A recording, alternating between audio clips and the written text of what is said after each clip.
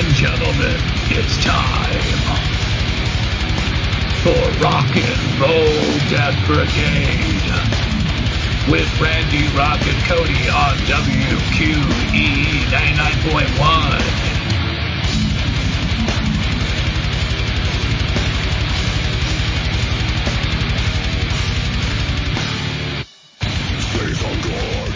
Well, alright. It's Rock and Roll Death Brigade on WQEE 99.1 FM Rock Radio. My name is Randy Rocket Cody of themetalden.com.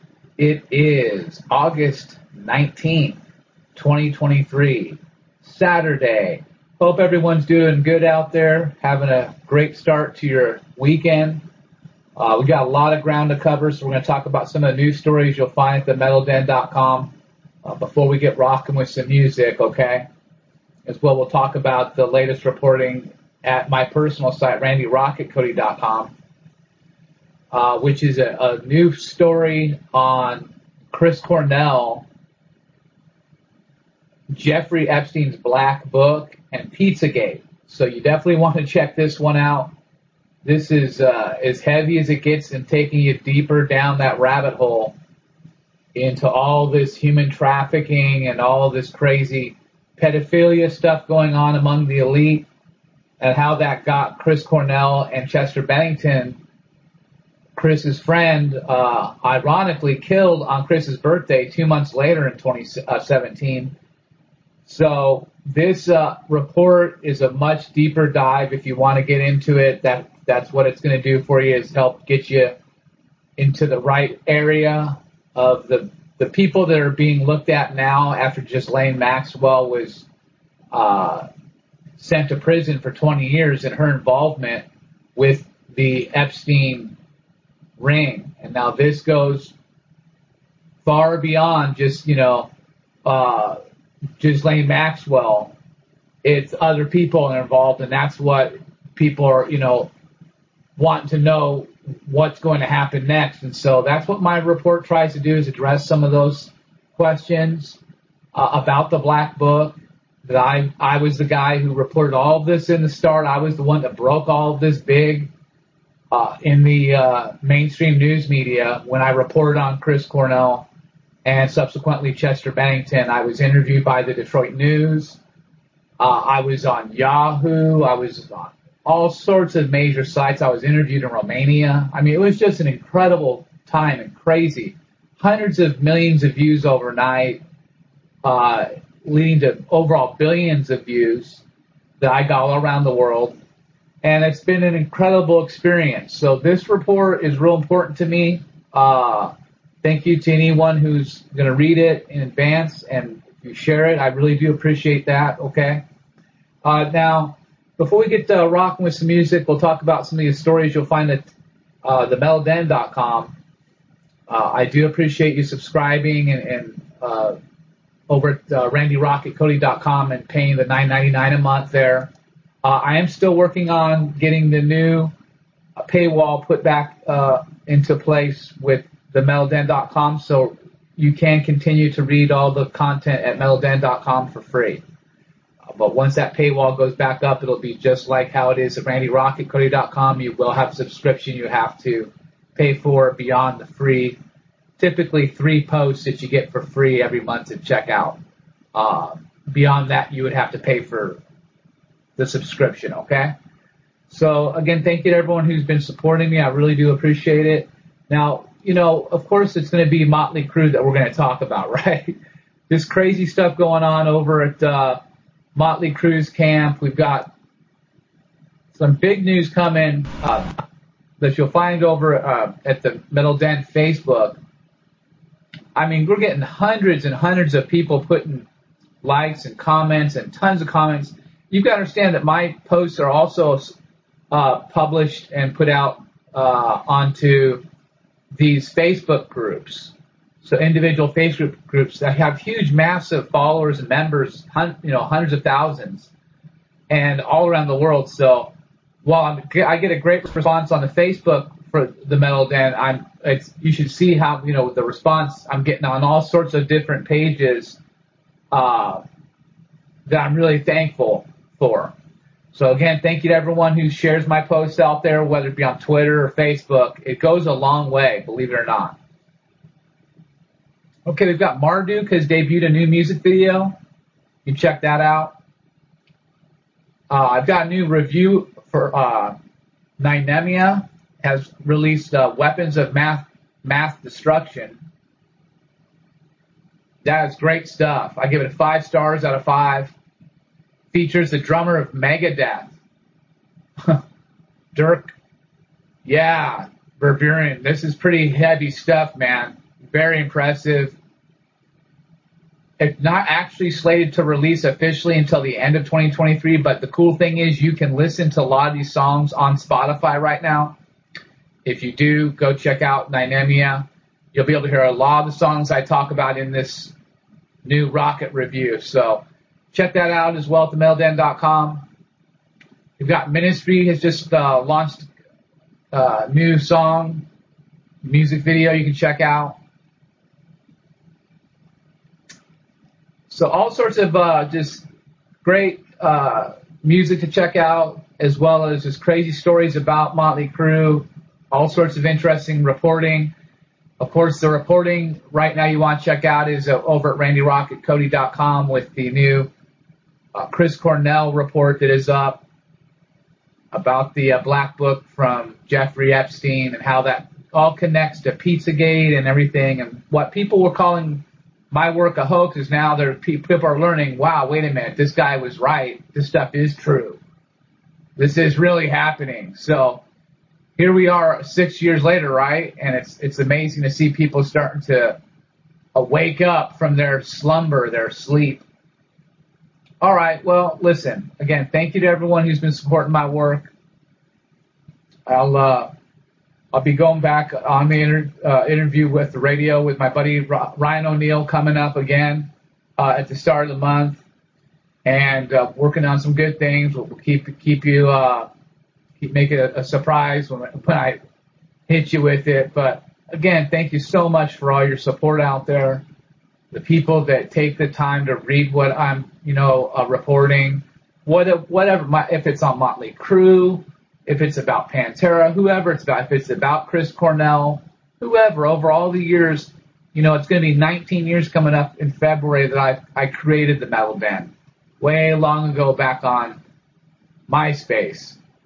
And so it's been an incredible journey. I did not expect to ever be able to actually get to 20 years, but it looks like I'm going to get there. Not sure what's going to happen beyond that point, but it's been such an incredible ride. And to have such an incredible response from everybody all around the world with all the media, the radio sites, and everybody out there that shared and posted TMD content. I'm really thankful and really amazed at the success that I've had with this crazy site. Okay? All right, let's get rocking with some music.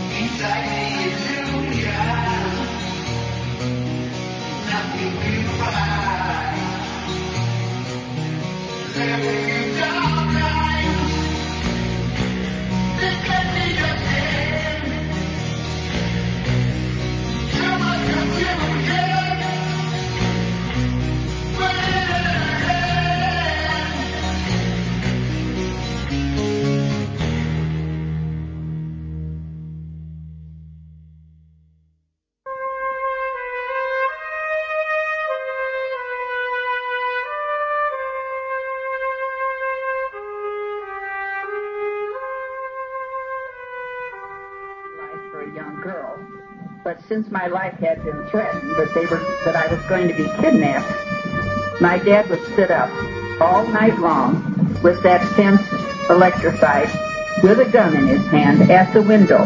He slept days to be sure that the family was protected.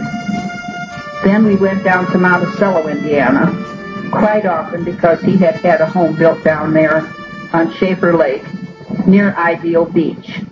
So things became rather quiet for a little while. Then he started running slot machines down there, which created quite a problem. And this went on and on from one location to another as I grew to be a young woman. And I myself came out of school when the stock market crash came. Every youngster that was in there was brought home because of the problems of finances having been hit so hard at that time. However, it wasn't the stock market that was affecting our life. But if I remember correctly, this is a good many years ago, I did come home and I went to Bloom Township High School there in Chicago Heights, Illinois. But I didn't like school, and they had a hard time keeping me in there, so I went and got myself a job, which they didn't know about. And instead of going to school, I went to work. Well, soon the principal discovered that I wasn't around very often. He came over to find out what the trouble was. So then they allowed me to quit school, and from there on I stayed in the business world for the rest of my time. I did go down to Monticello quite frequently with my family over the weekends. I did marry when I was about 19, but I still continued to work. And my present husband at that time was working for my stepfather and in Blue Island, Illinois, and then again we were back with the slot machines. So one thing led to another. They again moved back down to Monticello, and they ran machines down there. The liquors were brought in those years, which were, I guess, would have considered prohibition, by the three brothers who would go to Canada, bring it across by boat, and all this liquor would sit in our house in gummy sacks to be put into the taverns, which was part of their business also. I think this was Wolcott, Indiana, if I'm not mistaken. Then I did move back to Chicago because my family was down there more. And again, traveling back to Arlington, where the races were, and back to Tampa, Florida. Then they did move the dog track from Homewood, Illinois, down to Tampa, Florida. That, of course, is still in existence, has grown to be a considerable large plant. And since my father and my mother have both passed away, I'm the lone stockholder in this, having been in a will for me when my mom passed away. And that has been about the extent of it. Oh, yes. Well, yes, that is something that might be mentioned. After they did threaten to kidnap me, there was a tavern called 7 Acres, just north of Chicago Heights, Illinois. And Buddy Snyder was my stepdad's bodyguard at the time. And, of course, they did live in an apartment up there for a short while, which I visited occasionally. There was a tavern also connected with this.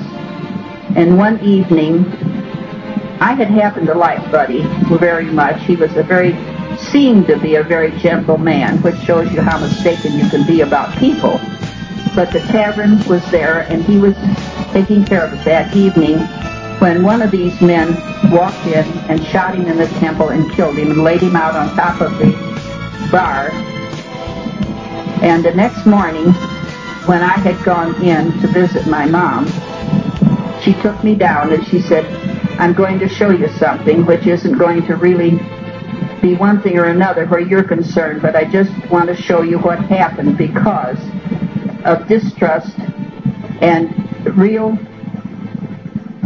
upsetting situations in these kind of businesses.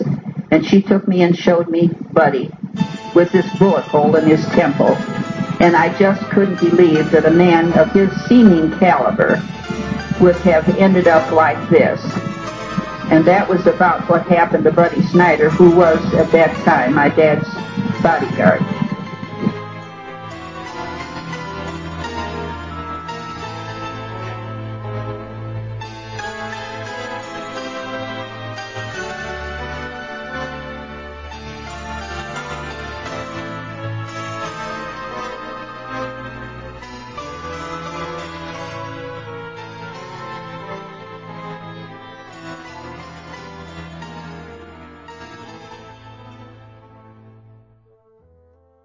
Off of that because I really don't know who killed him.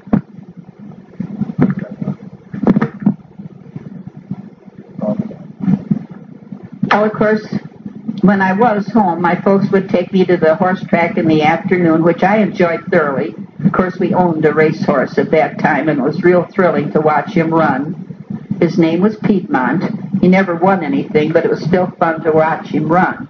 Then we would go out and have dinner and go across the street to the dog track. Many, many times when I was with my family, Frank or Al Capone would accompany us in the boxes. They were all very gentlemanly. There was never any problem around family. They were in our home occasionally talking to my dad. I did notice there was a lot of upheaval from time to time with sheriffs coming and going. And of course, late at night, we'd get a call that we were going to be raided. And they'd all take off and run someplace and pick up all machines and bring them back and hide them. And so these were my experiences as I grew up.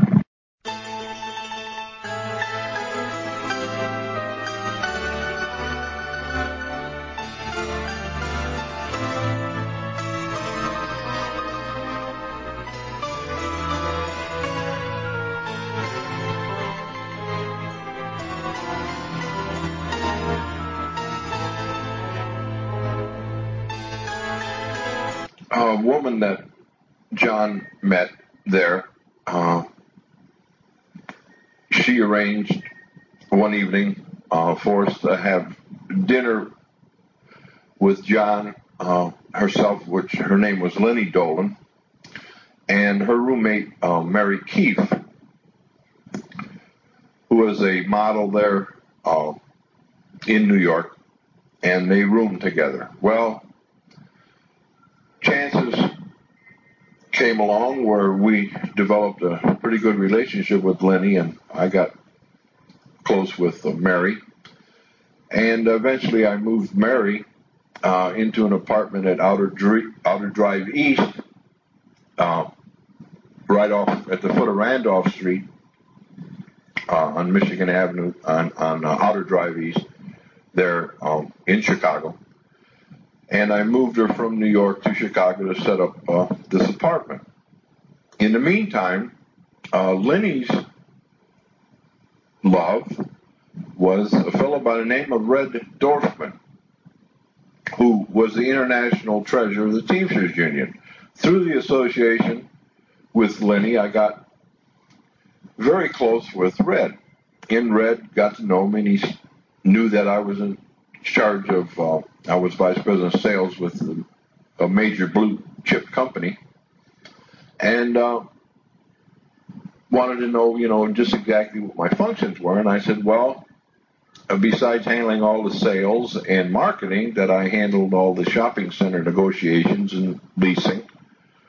And he said, that means that you put out USU money on these leases. And I said, that's right. And he said, well, would you be interested in putting out Teamster pension fund money?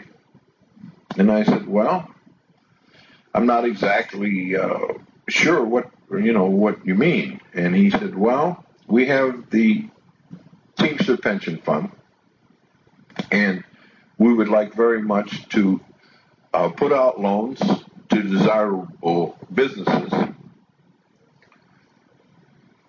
And we have a formula that I would like to discuss with you. And if you're interested in putting out this money for us, you can make a tremendous amount of money, and you can help us by moving these funds so that we can make more money.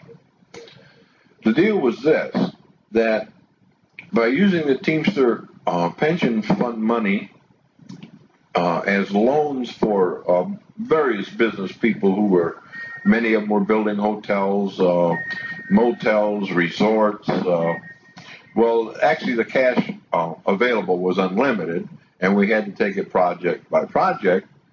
And the deal was, the sticking point on the whole thing was that they required 10% cash from the prospective borrower, which I would share in, and this was paid cash up front prior to the loan being processed through normal channels in a bank at normal interest rates, generally about 1 point above the lending at that time, which was a reasonable situation, and no closing costs or anything like that, because our money came upfront cash under the table.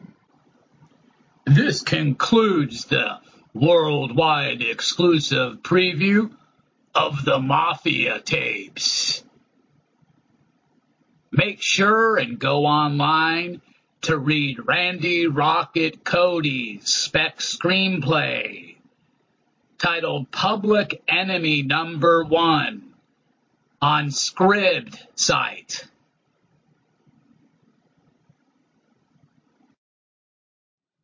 Oh my goodness, that was so good. Welcome back into Rhino Radio Vintage Century. We're talking about the Mafia days with the true king of heavy metal, the true king of metal, the true king of journalism, Randy Rocket Cody at RandyRocketCody.com and TheMetalDen.com. Randy, we just heard your father sit there talking about the Teamsters. We were hearing this in there.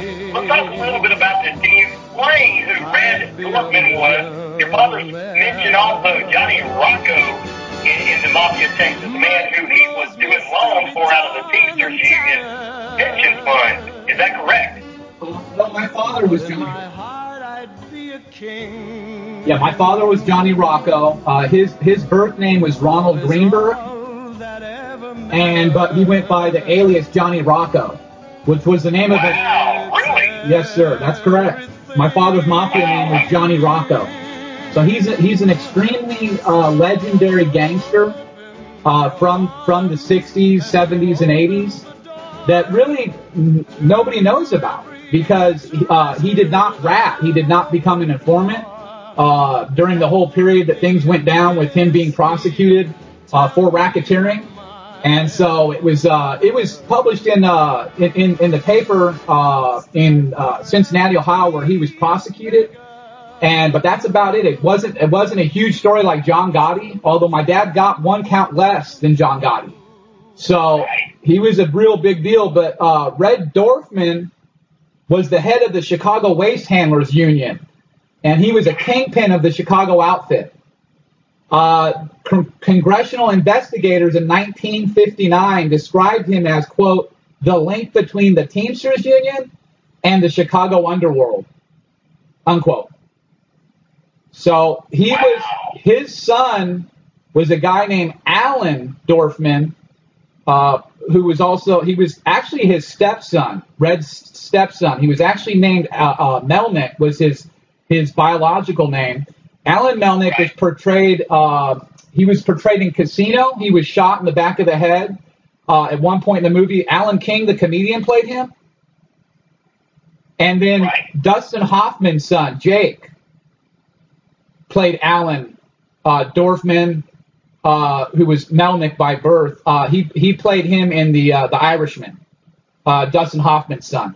So that's Paul Red Dorfman was a real big time dude in the Chicago mob. And so my father worked directly with him. Wow. And your father established a limo service tied to the Teamsters and the Chicago outfit that was nationwide, and he had fleet of 250 limos. What other business did your father get involved with?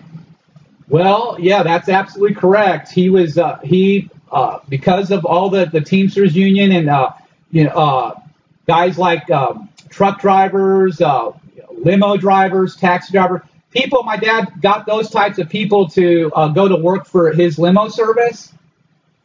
Connected to the Teamsters, and so yeah, he got it up to 250 limos nationwide. One of the times I saw my father when I was a kid before I went and lived with him, I was picked up in one of those limos and taken out to Universal City to meet with him at one of his restaurants. My dad owned a bunch of different restaurants, of course, Italian, and one of them was called Rocco's, actually, and I have a menu from that restaurant, but. My dad was quite a character. I mean, that's why a movie about him is it has to be done, just like the Capone movie, because, nobody's told the story and nobody even really knows the truth about all the stuff that happened back then. Now, my father, he was something else. He in Los Angeles, he started a jazz club in Beverly Hills. Yes. And Aretha Franklin was the house singer. Oh, wow. Yeah, we're talking legendary stuff here, bro. And my dad also started the very first discotheque in Los Angeles. Oh, my goodness. And that went over well, I know. One other thing I'll mention that a lot of people wouldn't know is that my father also had a radio show in Las Vegas. Really? He sure did. My dad's a legend. My father had a show, the Rod Gregory Hour, in Las Vegas. Yeah, and it was big time. He had all the celebrities on there. He had waltzed his way into Las Vegas with my mom, driving in, and he saw this billboard for the radio station. And my dad says, you know what? I want to have a show on that station. My wife says, well, don't you think you should call them first? And he says, no, watch what I do. He brought his own people, and they put up their own billboard for my dad's show. And the man that owned the station was coming back from being out of town back into Vegas, and he drives by the billboard and sees my dad's. And he flipped his wig, and he calls the number, right? And it's my dad on the other end of the phone, Mr. Gangster. And he straight up told him who he was and what he wanted to do. And the man obliged. My father was given a radio show. That's because he knows he was going to make some money. That's why he said, yeah, your father could be on there. He loved it. I wouldn't have flipped my wig if I saw that. I'd have come back in town if I was on the station and saw something like that. I'd been like, we got a new morning man? Yeah, it's very, very connected morning. It was actually an evening program, as far as I understand it, and he'd have, different famous celebrities on there from the Las Vegas circuit. Yeah, what's wrong with that? That sounds good. Yeah, pretty legendary stuff. And so he was a real character, and it was an honor to get, because I was estranged from him. As I told y'all, I grew up in Los Angeles. My mom divorced him when I was real young. When I was about 6, I was moved out to Los Angeles, to the Hollywood area, and I grew up there. And my father did his thing, and there would be times where, as I said, I would be connected with him. I would be picked up in a limousine and taken somewhere to meet with him. And but it wasn't until my teen years that I actually went out and lived with my father and got to know him closely. Right. Well, you know what's cool about this? That you just hit something that is not normally featured in any of these so-called monster movies in real life. Is that your mother and father got divorced, stayed on good terms, and he was working for the Chicago outfit, and there was no animosity really, normal animosity. So to me, that's a big part of what you could have put in the film to show that, hey, people can have differences of views and different opinions and go their separate ways, and there's not all this, I'm going to get revenge on you for leaving me or whatever. So yeah, no, my father. Yeah, that's a great point. My father was. I mean, I remember when at the start of the 1986 baseball season, I'm a big baseball fan, and so was my dad. I predicted that the Mets were going to win the World Series. Right. I clipped out all the box scores every single Mets game. And who won the World Series that year? Was it the Mets? They sure did. My father called me. My father called me when Bill Buckner missed that ball at first base. He called me on the phone right afterwards, and we shared in that. He knew how much that made me happy, and it's a whole long story about why I became a Mets fan, even though I was going to Dodgers games. But I really got into them because the Miracle Mets from 1969. My mom had bought me that album that the Mets had made from 1969. That was such a big deal when they won that World Series.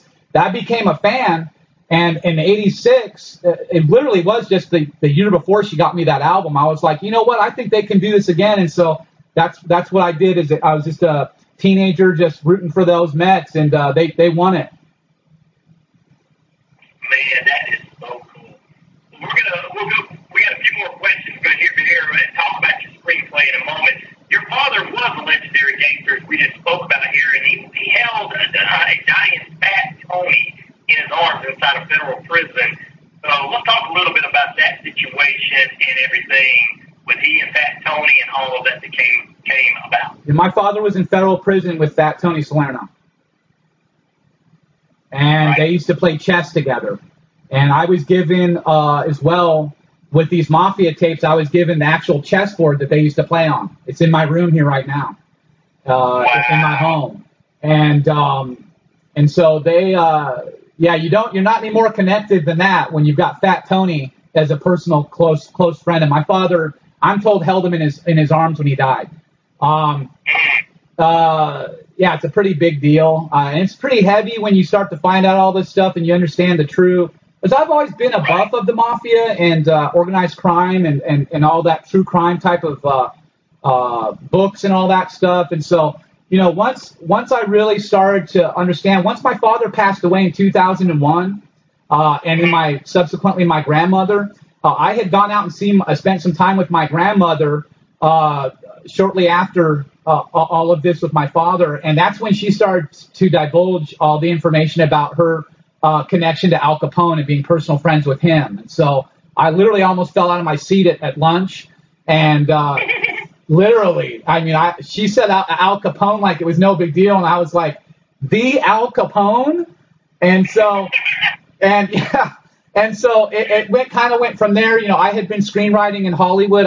I was surrounded by major players in Hollywood from a young age, including Steven Spielberg's writer, Stu Krieger, who actually handed me notes on this Capone screenplay and has helped me with the revision of the first draft. So that's why I feel so confident about it, is because I've got a major dude from Hollywood that's already helped me polish the first draft, So, but once that happened, in 2013, I set out to really get to the heart of the matter in terms of my family's involvement with the Chicago outfit, in terms of going back to 1920s, because that's when this all happened with Capone.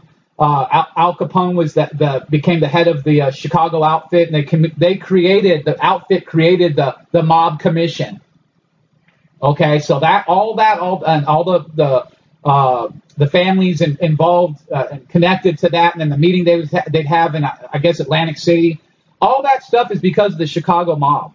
And so my family, my grandmother's stepfather, O.J. Ellis, is another major unknown gangster legend that worked closely with the Capone brothers, as you guys could hear in that tape.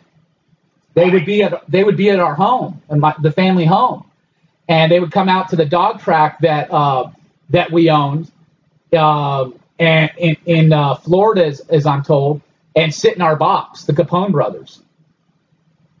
I tell you what, it's been, once again, we still have not had a whole lot of time to talk about this. We'll try to get you back on again next month, because I want to keep talking about this, and I want to get a rundown of it.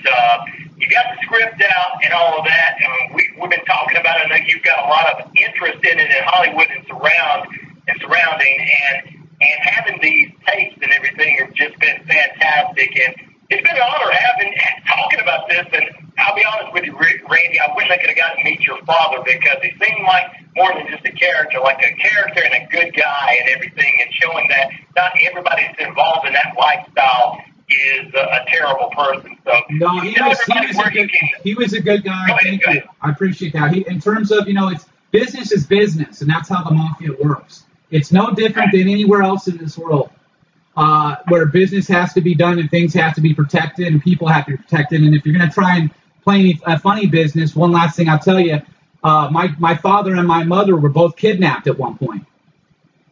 Yeah. Okay, and my grandmother sent out 2 hitmen to give them the money. Well, they weren't just going to give them the money. Those 2 people, a man and woman, were never seen again. Well, that's what happens, and that's how it happens when you deal with the wrong people. You know what I'm saying? So, brother, it's been an honor again. Tell everybody how they can follow you, how they can read the movie script, Public Enemy #1. What other investigations you got going on and all that good stuff. We got a couple more minutes left with you. All righty. Well, again, thank you for having me on. And if you go on Scribd site, that's SCRIBD, you can just in the search box type Public Enemy #1, all the words, and my script will pop up. It's copyright protected, so you can just go ahead and read it. You can pass it around whenever you want to anybody that you want, family members, people in the Hollywood business.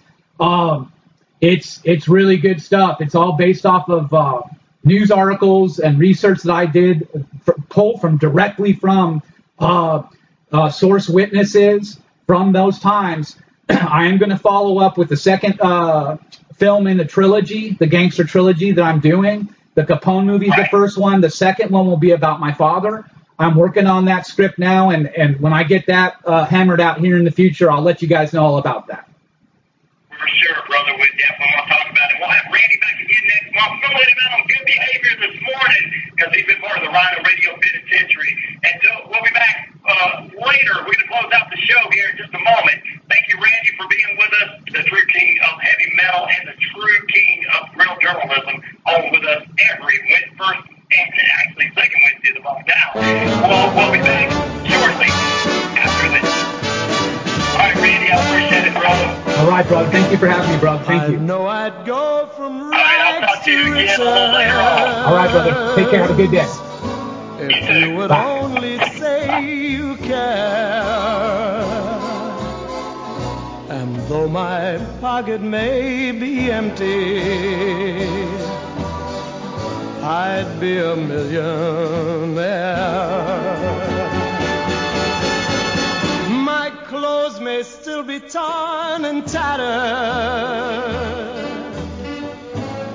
but in my heart I'd be a king. Your love is all that ever mattered. It's